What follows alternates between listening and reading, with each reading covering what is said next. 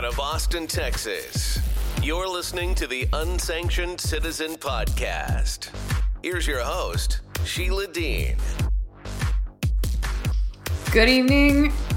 We're starting just a mite early tonight. I wanted to get into the next chapter of Sam Cooper's Wilful Blindness. We've been reading it every day for 3 days. So far so good. And today is the next chapter. So we're reading the Vancouver model. And again, this is Wilful Blindness, how a network of narcos, tycoons, and CCP agents infiltrated the West by Sam Cooper. Here we go. The Vancouver Model 1.0. So when I looked into Tam, I saw that he'd been deported in the late 1990s, and yet he remained in Canada, gambling at the River Rock Casino and running a Macau-style junket operation for mainland Chinese whales. On December 5th, 1988, Kwok Chung Tam was about 6 miles above the Pacific Ocean on a flight from Thailand. It was a good place for Tam to flush travel and identification documents down the toilet. The plane descended through fog and rain above Vancouver International Airport, a typical early winter day in Richmond, about 8 degrees Celsius. Tam was 30, thin and handsome with a childish side part hairstyle, and walking towards the Canadian border officials, he must have felt some nervousness, but also a reasonable degree of confidence. His wife and infant daughter had already flown from Thailand to Vancouver in July, and his wife had claimed refugee status using false documents. Tam was not the type of person you would imagine when picturing a refugee. He wasn't poor and powerless. He was so well connected that while staying in Bangkok, he had been photographed meeting with the king of Thailand. Before flying into Bangkok, Tam had sold 3 factories in Gwangju, the largest city of Guangdong, the booming southern province of China. Gwangju, also known by its nickname, the Big Circle, was immense and full of contrast. Incredible urban masses gave way to parks full of trees and flowers, and Chinese temples rose over European boulevards in the old section of the city. The green and gray murk hovering over Guangzhou's new skyscrapers pointed to a terrifying expanse of industrialization. And the city straddled the Pearl River, a sludgy tributary marked by giant algae blooms and floating pig carcasses, flowing down between vast blocks of factories towards Macau and Hong Kong and the South China Sea. Before leaving Gwangju, Tam told everyone who owed him money to deposit the debts with his parents. And somehow, although Chinese citizens are barred from sending more than $50,000 per year abroad, Tam had transferred as much as $5 million to his wife in Canada. The funds materialized from the mysterious underground banking channels that flowed from Gwangju to Hong Kong, to Macau, and into Vancouver. Transactions are underwritten by hidden pools of wealth worldwide, the adjusting of credit and debt and secret ledger books maintained between family members. A transaction paid out in Vancouver secures a return transaction in Hong Kong at a later date. When Tam walked through customs in Vancouver, he admitted to sending funds to his wife in a BC bank account through a friend in Hong Kong. And for border officials, tracking Tam's flight to Vancouver was just like trying to unwind his underground fund transfers. He had taken a trip on Korean Air after arriving in Thailand, and possibly a side flight to Hong Kong, border officials believed. But after boarding a Singapore Airlines flight from Bangkok to Vancouver, he lost his travel records. Didn't matter though. Tam knew that in Canada, you didn't need any supporting documents to declare yourself a refugee. And so he launched into his myth. He told Canadian officials that he had printed over 1,000 pro-democracy t-shirts at one of his garment factories in Gwangju. And so the communists saw him as an enemy, he said. But Tam didn't seem to put much effort into the story. It's not like he was claiming to have run from the tanks in Tiananmen Square. He said his only real problem in China was paying high taxes. I had to come to Canada because it's a good country, Tam told the official sitting with him. I think I'm a refugee because I have nowhere to go, and I have sold my businesses and given up my licenses. But I had a good life in China, only they charge me so much because I'm rich. ... Kwong Chung Tam was an underworld entrepreneur, a heavyweight with the Big Circle Boys, the cartel of mainland China criminals that since the 1980s has flourished internationally in conjunction with the exponential growth of China Incorporated. Tam was identified as among the most significant Big Circle Boys who hit Canada in waves from about 1986 to 1990. One of the elite gangsters that Dr. Alex Chung of the University College of London in his 2019 study, Chinese criminal entrepreneurs in Canada, called a decentralized network of career criminals comprised of illegal immigrants from Guangzhou, China. Pardon me. Tam and his Big Circle associates exploited gaping weaknesses in Canada's border controls, citizenship, and criminal justice systems to establish a beachhead in Vancouver from which to dominate North American drug markets. More than any crime syndicate in Canada and the world, the Big Circle Boys have perfected casino infiltration and money laundering by importing Macau-style underground banking to Vancouver. In the process, the Big Circle Boys have become the factor most responsible for transforming large portions of British Columbia's casino and real estate industries into narco economies. And from their power bases in Vancouver and Toronto, they have turned Canada into a springboard to access the most lucrative United States drug markets: New York, Boston, Seattle, Miami, Los Angeles, Las Vegas, and San Francisco, where they have operatives and underground casinos. In the 1990s, the cartel had about 2 times as many members in Toronto compared to Vancouver, according to a report by the Federal Research Division of the U.S. Library of Congress. But their impact in Vancouver, the smaller Canadian city, is proportionately much greater. There's no dispute amongst criminologists about the cartel's profound influence in Vancouver's conversion into a hub for transnational crime. A 2015 report prepared by Canada's anti-money laundering agency, FinTrack, says Vancouver is a critical money laundering hub for international drug money, dirty money from China, drugs, corruption, tax evasion, transnational criminal organizations, and local drug money. The report says Vancouver is especially vulnerable to money laundering because of its proximity to China and the U.S., its hot real estate market, and its busy marine port, which has been stripped of regulation by provincial and federal government funding cuts.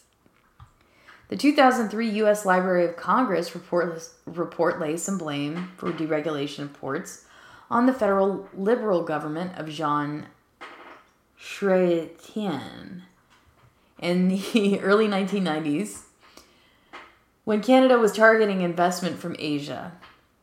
Organized crime groups reportedly exercised great control over Canadian ports and were cited as major conduits for drug smuggling, the export and import of stolen automobiles, and the theft of cargo, the report says, citing Canadian Senate committee findings. The committee additionally reported that the Chrétien government had been receiving warnings on the state of Canada's ports for 6 years, but continued to ignore the advice of the law enforcement officials. Of all the transnational narcos that operate in Canada, Sicilian and Calabrian mafias, Middle Eastern and European mobs, and the surging Mexican cartels, Chinese organized crime is the most significant criminal threat according to the Canadian and U.S. Intelligence reports. And the Big Circle Boys are the super predators. Senior bosses of the cartel from Guangzhou are now believed to be more wealthy and more powerful than Pablo Escobar ever was. So how did the Big Circle Boys rise so quickly in North America, and especially in Vancouver? To understand their dominance and criminalization of BC casinos, I found Tam's life story incredibly illuminating. ... Tam first came onto my radar in 2017. Even though court records said Tam had been barred numerous times from BC Lottery Corp. casinos. I learned that Ross Alderson was forced to confront him in Richmond's River Rock Casino VIP room in 2011. In Alderson's recollection, it was time to send a message to the gambling kingpins. Tam was at a table with a young woman playing baccarat, and Alderson served him band papers. He escorted the couple down an escalator to the ground floor where punters worked the slot machines. Tam didn't have anything to say, but his female friend did. "You're making a big mistake," she told Alderson. So when I looked into Tam, I saw that he'd been ordered deported in the late 1990s. And yet, he remained in Canada gambling at River Rock Casino and running a Macau-style junket operation for mainland Chinese whales. Tam was living the high life, and from what I could see, was impervious to the many, many investigations against him. I had to know why. So I questioned immigration officials about Tam's case.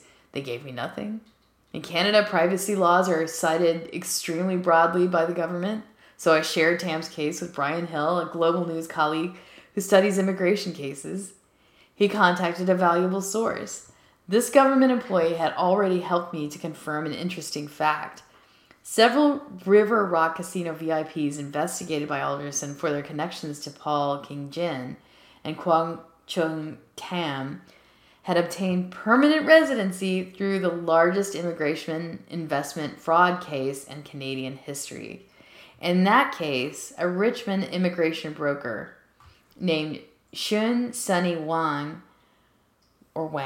was convicted in 2015 for helping over 1,000 investors from China to cheat their way into Canada with fake passports, fake job offers, and fake Canadian home addresses. Wow. The government source came back to us in 2019 with a federal court file. It was an incredible record of Tam's history in Canada. Thousands of pages gathering dust in the volumes of immigration file warehouses in Ottawa. These were the records that Tam disclosed in his lengthy court battles fighting deportation to China. They included many unreported allegations, some of them shedding light on how the Vancouver model took root. I knew of estimations counting up to 1,000 Big Circle boys operating in Canada in the 1990s. You only had to isolate a few pages in Tam's file to see that for Canadian investigators, he stood out like a killer whale in a bathtub. By 1991, the Vancouver police had pegged Tam as a major player. He and 4 other Chinese refugee claimants were arrested in a massive strike by officers. A report said Tam's cell was terrorizing wealthy Chinese-Canadian families with violent home invasions. There is no doubt that all 5 arrested are involved in organized crime in Vancouver, a Canadian immigration manager wrote. Also, in the early 1990s, a Vancouver gang squad officer, Doug Spencer, warned Canada Border Services Agency officers that Tam could almost get any ID he wanted, including documents in the names of other Chinese citizens. Wow. A record from Spencer meant something in British Columbia policing. He was respected by his fellow officers and hardened gangsters too. His colleagues told me that Spencer had more underworld sources than anyone else in Vancouver. He knew gang affiliations and hierarchies like the creases of his hand and could locate a target within 30 minutes after making 3 or 4 phone calls. And many people agreed with Spencer about Tam's prominence and criminal resources. Court records showed me that Canadian immigration officials chose to name only Tam in a massive international heroin trafficking investigation that resulted in the arrest of 28 Big Circle boys. The case included 2 other bosses described by police informants as untouchable in mainland China and Hong Kong. These were the Chinese businessmen who controlled worldwide drug shipping routes, financed heroin exports to Vancouver, and moved cash proceeds worldwide. And in the early days, Tam was considered a step below them. But in 1999, when police seized 70 kilograms of heroin from a storage locker in Richmond, not far from the River Rock Casino, it was Tam who most fascinated the Canada Border Service Agency. The Asian crime cartel was so powerful that police said it could stockpile heroin and dictate the street price of the drug in North America, a CBSA intelligence file said. Its members had connection to underground banks in Hong Kong and the poppy fields of Burma. They did not hesitate to eliminate obstructions. One of them, a loan shark banned from BC casinos, Kwang Chung Tam, was also brazen enough to have his picture taken with the former BC Premier Glenn Clark while seeking to open a casino. This particular photo had legendary status in Vancouver's police force, and Doug Spencer was there during the raid of Tam's Burnaby home in 1998. Vancouver gang cop Murray Phillips had spotted the portrait sitting on Tam's living room mantel. "Hey, Doug, come here," Phillips had called. "Remember I told you these guys are connected up above?"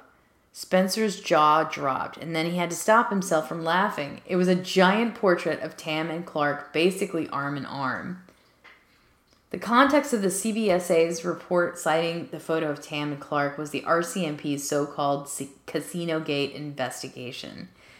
It was alleged that several Vancouver business people sought to influence Clark and his NDP government to approve a Burnaby casino license application.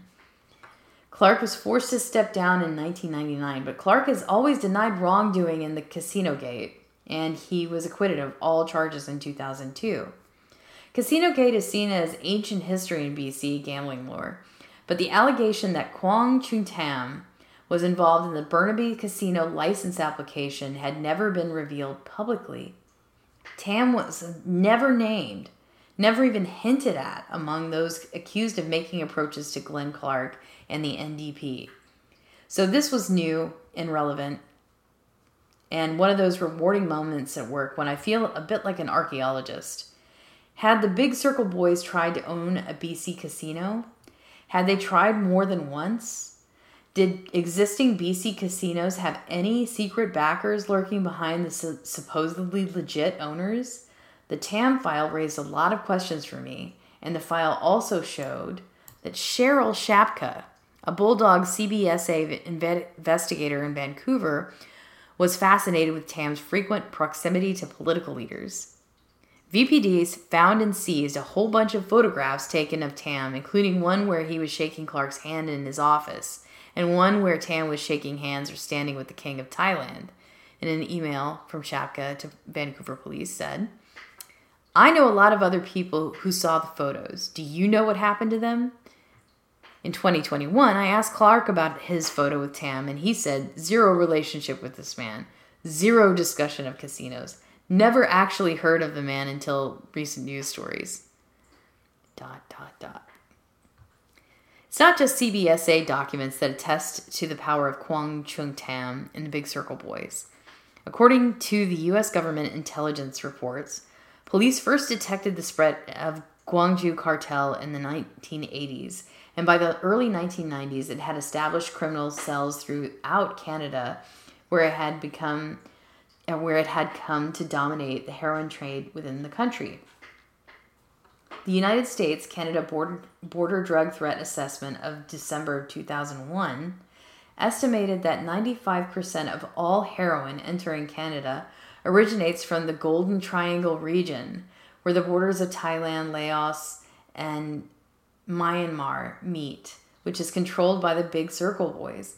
And the cartel ships the opioids from southern China and Hong Kong into Vancouver, where they warehouse and distribute the supply across North America, controlling the price swings and collecting cash in major cities. According to that 2003 report by the Federal Research Division of the U.S. Library of Congress, they called it worrisome factors in Canada, allowed the Big Circle boys to infiltrate North America. Faced with the likely spread of Asian organized crime and given border porosity and immigration laws for the foreseeable future, Canada will continue to serve as an ideal transit point for crime groups to gain a foothold in the United States, the report says. Several factors continue to support these criminal and terrorist groups' use of Canada. The report underlined the loophole exploited by Tam's family and all Big Circle boys in the 1980s and 1990s. Canada's refugee policy had been very welcoming since the mid-1980s, when the Canadian Supreme Court guaranteed a hearing for anyone entering the country claiming to be a refugee. even if that person could provide no documentation. Prior to 2000, the report said as many as 60% of all refugee claimants in Canada possessed insufficient documentation or no documentation at all. And this weakness meant the Big Circle Boys could scale up lucrative human smuggling schemes because Canada relied only on paper identification for immigrants, forged versions of which are available in the black market for roughly $1,000. This policy also allowed the Big Circle Boys to traffic women from Asia and run sex slave rings based in the United States that have apparent links to such activities in Toronto. Most Canadians want their government to have humanitarian immigration policies. But the flip side of a porous immigration vetting system is a society in which Asian women are forced into selling their bodies in underground casinos and bawdy houses in big North American cities. They are victims to paying extortionate debts to Big Circle Boy loan sharks, and Toronto and Vancouver are the hubs of this human trafficking used to supply gangs in the United States with sex slaves. ...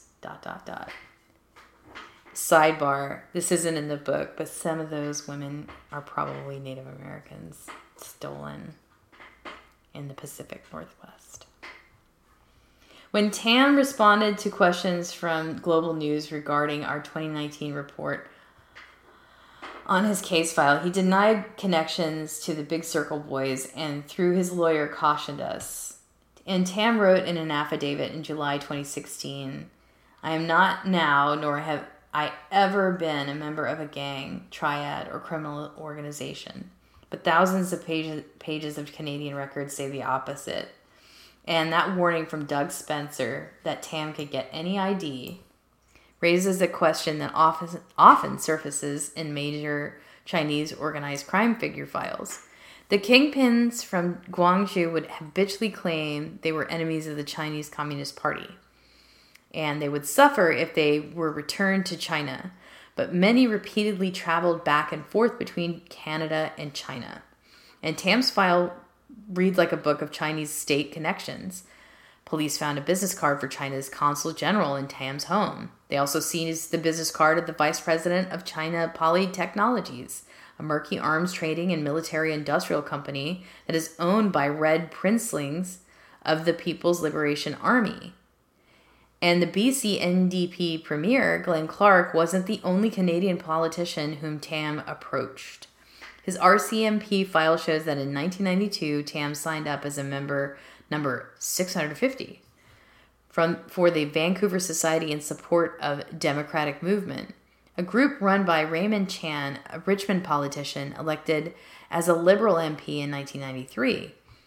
Chan became Canada's Minister of Multiculturalism, a rainmaker fundraiser for the Liberal Party in the Chinese business community, and an associate of billionaire migrants from China, such as Vancouver real estate developer Muyang Michael Chang. Chang is the son of the former governor and Communist Party chief of China's Hebei province, Weigao Chang. Chan had not responded to my questions about his fundraising for the Liberals and Tam's membership in Chan's pro-democracy society. But while Tam was rubbing shoulders with Raymond Chan in the early 1990s, police were already asking fundamental questions. Sorry, I lost my place. Police were already asking fundamental questions about Tam's source of wealth, the types of questions that I would hammer on after 2010 when I started reporting on Vancouver's insane real estate prices. In Canada's less than 4 years as a refugee claimant, owns 3 homes in Vancouver and a Vancouver luxury auto sales business, mortgage-free, and even though he has not worked and declared no wealth, a Tam immigration memo in 1991 said, and RCMP files that year alleged Tam was involved in illegal gambling, heroin importation and dealing, alien smuggling, credit card fraud, and weapons trafficking. The questions about Tam's wealth never went away. The applicant is currently unemployed, another immigration official wrote in 2004. Wow. So the application had not provided me with an explanation on how he supported himself or his family during this period of 1999 to 2004. The Vancouver police also believe that Tam's wife was forging identity documents and passports in the family's Burnaby home during the 1990s, and yet Tam seemed utterly immune to criminal charges until 1998. Tam's violent loan sharking operations in Vancouver and Richmond casinos finally led police to raid his Burnaby home. They found Walther PPK and Ruger semi-automatic pistols complete with silencers and ammunition, plus a pound of raw heroin and caches used to stamp heroin for sale, stating it was 100% pure in an email from Cheryl Shapka. In the loan sharking complaint that triggered the raid, a 60-year-old woman named Mrs. Chow said she had borrowed $19,000 from Tam to gamble but lost her bets. She signed her Mercedes-Benz over to Tam, but it still wasn't enough to satisfy him. So Tam's wife and a man named Hugh Quinn Chang went to Mrs. Chow's Vancouver home. Tam's wife told her she owed the boss money. Mrs. Chow refused to open the door, so Hu Quinn Chang hired a locksmith. The gangsters forced their way in, and Hu Quinn Chang killed or threatened to kill Mrs. Chow unless she signed over all of her furniture. Mrs. Chow signed the papers, and the Big Circle boys sent a moving truck over. But Mrs. Chow decided to go to the police, a rarity in Vancouver loan sharking cases. There was some debate among Canadian immigration officials in the late 1990s about whether there was enough evidence to deport Tam's family. But the Burnaby raid changed that conversation. One day in 1998, Dave Quartermain of the CBSA summarized Tam's file to a colleague this way. Tam is a heavyweight in the Big Circle boys. He has multiple outstanding charges and is likely to be convicted. I can remove both husband and his wife, but I'm going to wait for his convictions.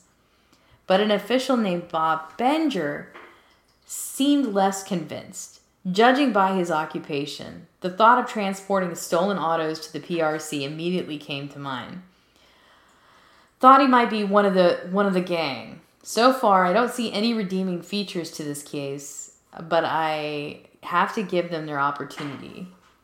Quartermain fired back with a flood of details that left nothing to the imagination. Subject owns a car dealership. His car is supplied by extortion.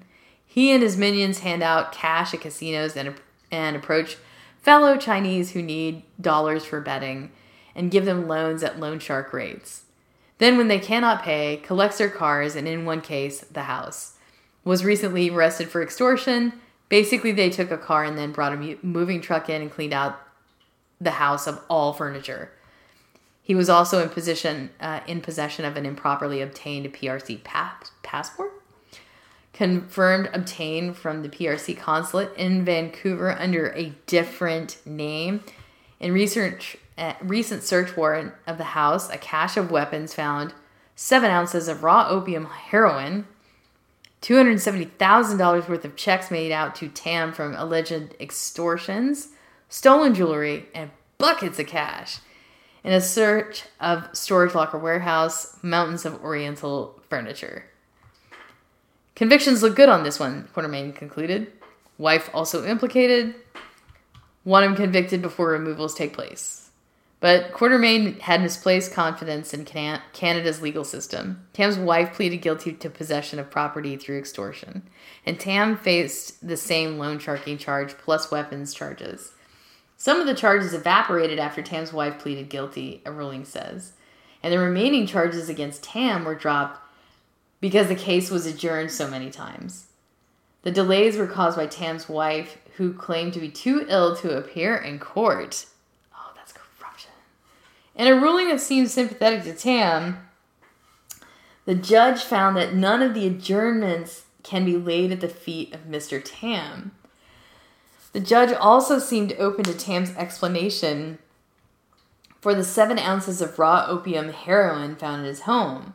He arrived in Canada in 1988 seeking refugee status, the judge wrote in 2002.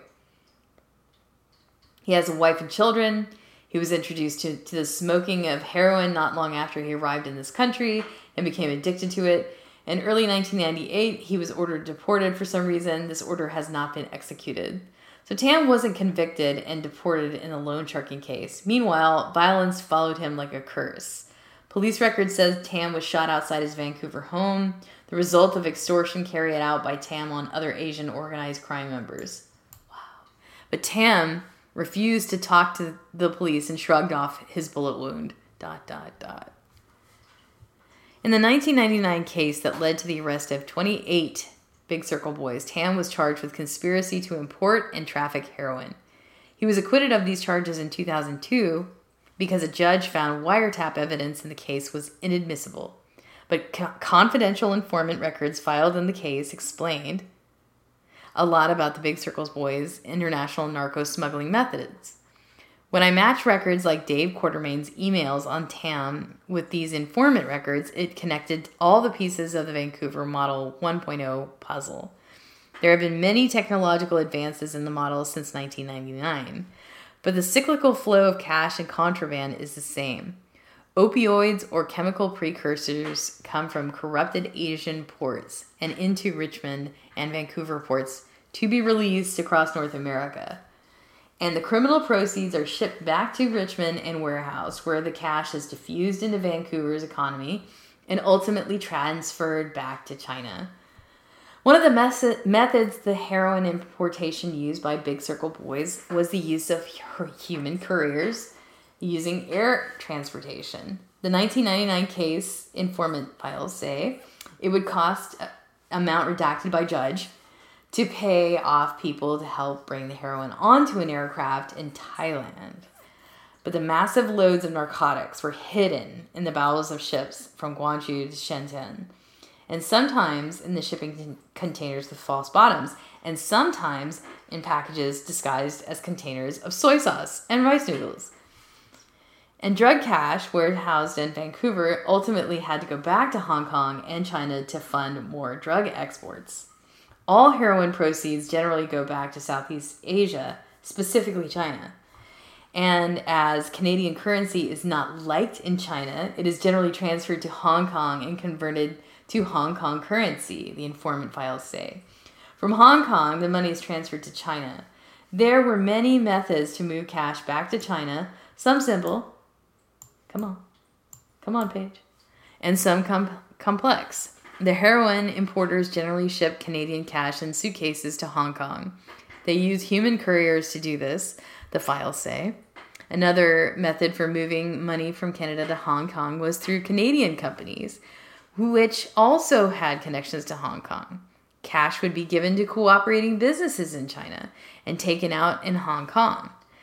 The latter method, a form of trade-based money laundering, expanded year by year and allowed the Big Circle boys' corruption to expand into broader portions of Canada's economy.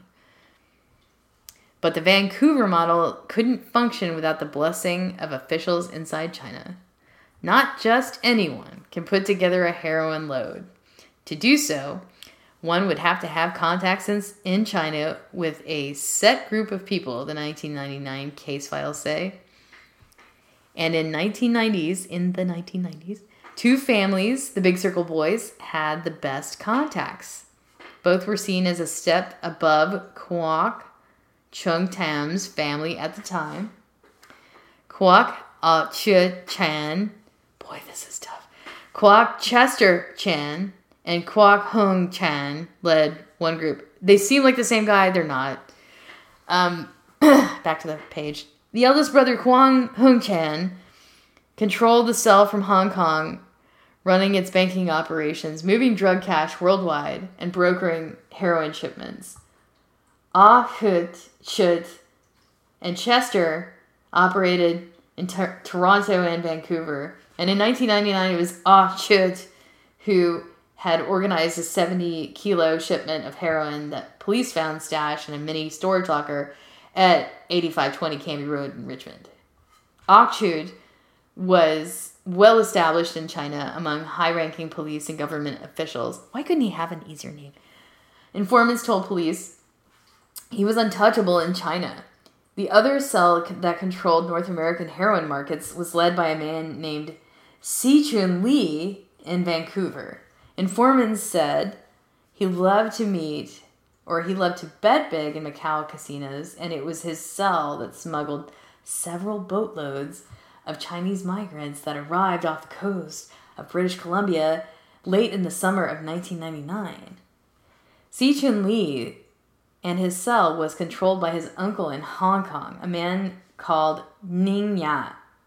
An informant said that they were involved in the monthly shipments destined for Vancouver, Toronto, and New York that continually flooded the market.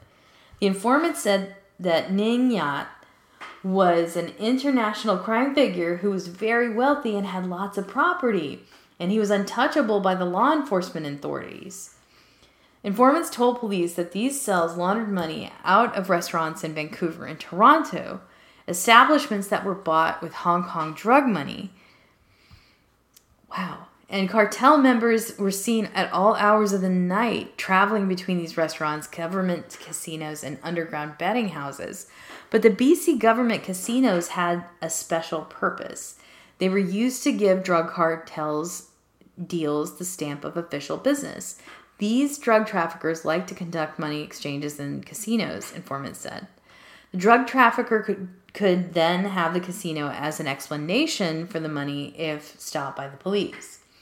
So police gathered a massive cache of intel in the case against the 28 Big Circle boys, but they struck out in Canadian courts. It's interesting to consider how the history of opioid trafficking may have changed in Canada if this major investigation could have knocked the Big Circle boys off stride. For Tam and other cartel bosses, the Canadian court victories came at a pivotal time. Prices for heroin in North America and Australia crashed in 2000. It's not clear why. Maybe the cartel bosses wanted it that way. In any case, they were ready to shift into chemical narcotics, especially ecstasy and methamphetamines. And they only had to transfer supply chains from the poppy fields of Burma to factories churning out chemical precursors in remote regions of the Golden Triangle or the industrial expanses of Guangdong. And in British Columbia, many drug labs proliferated in many homes near the U.S. border. The cartel shipped chemicals from China and into Richmond and Vancouver following the same routes as heroin, and then mixed and pressed the precursors into pills in basement labs before moving them in car and truckloads down the west coast to Seattle, San Francisco, and Los Angeles, and east to Calgary and Winnipeg. And they sent pill shipments out of Vancouver to Australia and Japan. Once the Big Circle boys had mastered the pill business, they had the template in place for fentanyl distribution. Okay. And in the mid-2000s, Kwong Chung Tam would set up a family drug lab in Richmond. Police raided it, leading to one of the few minor criminal charges that ever stuck to Tam. The case didn't lead to his deportation and didn't keep him out of River Rock Casino, but it created a paper trail in Tam's immigration file that led to a major break. Come on, Paige. In my Vancouver model investigation, I found that a law firm run by the federal Liberal MP was involved in a condo development for Tam and family members charged in the drug lab bust. The Big Circle boys were dominating the global drug trade because they had political connections in China and Hong Kong, but it looked like they had powerful friends in Canada too. And that's where I got to leave it until tomorrow, where we talk about Chapter 4, the mission in Hong Kong. Thank you guys. Thank you, Isaac and Joe, for stopping in. This has been the third chapter of Wilful Blindness by Sam Cooper in the 2022 Unsanction Your Mind reading series. We'll continue again tomorrow at 7:20. Hope to see you there. Thanks for listening. Before you go, hit the subscribe button. Remember that callers are welcome. Subscribers can access Unsanctioned Citizen podcast archives at SUBSTACK, Podomatic, iHeartRadio podcasts, and call in. Please stay in touch. We want to hear from you. Visit SheilaMDean.com.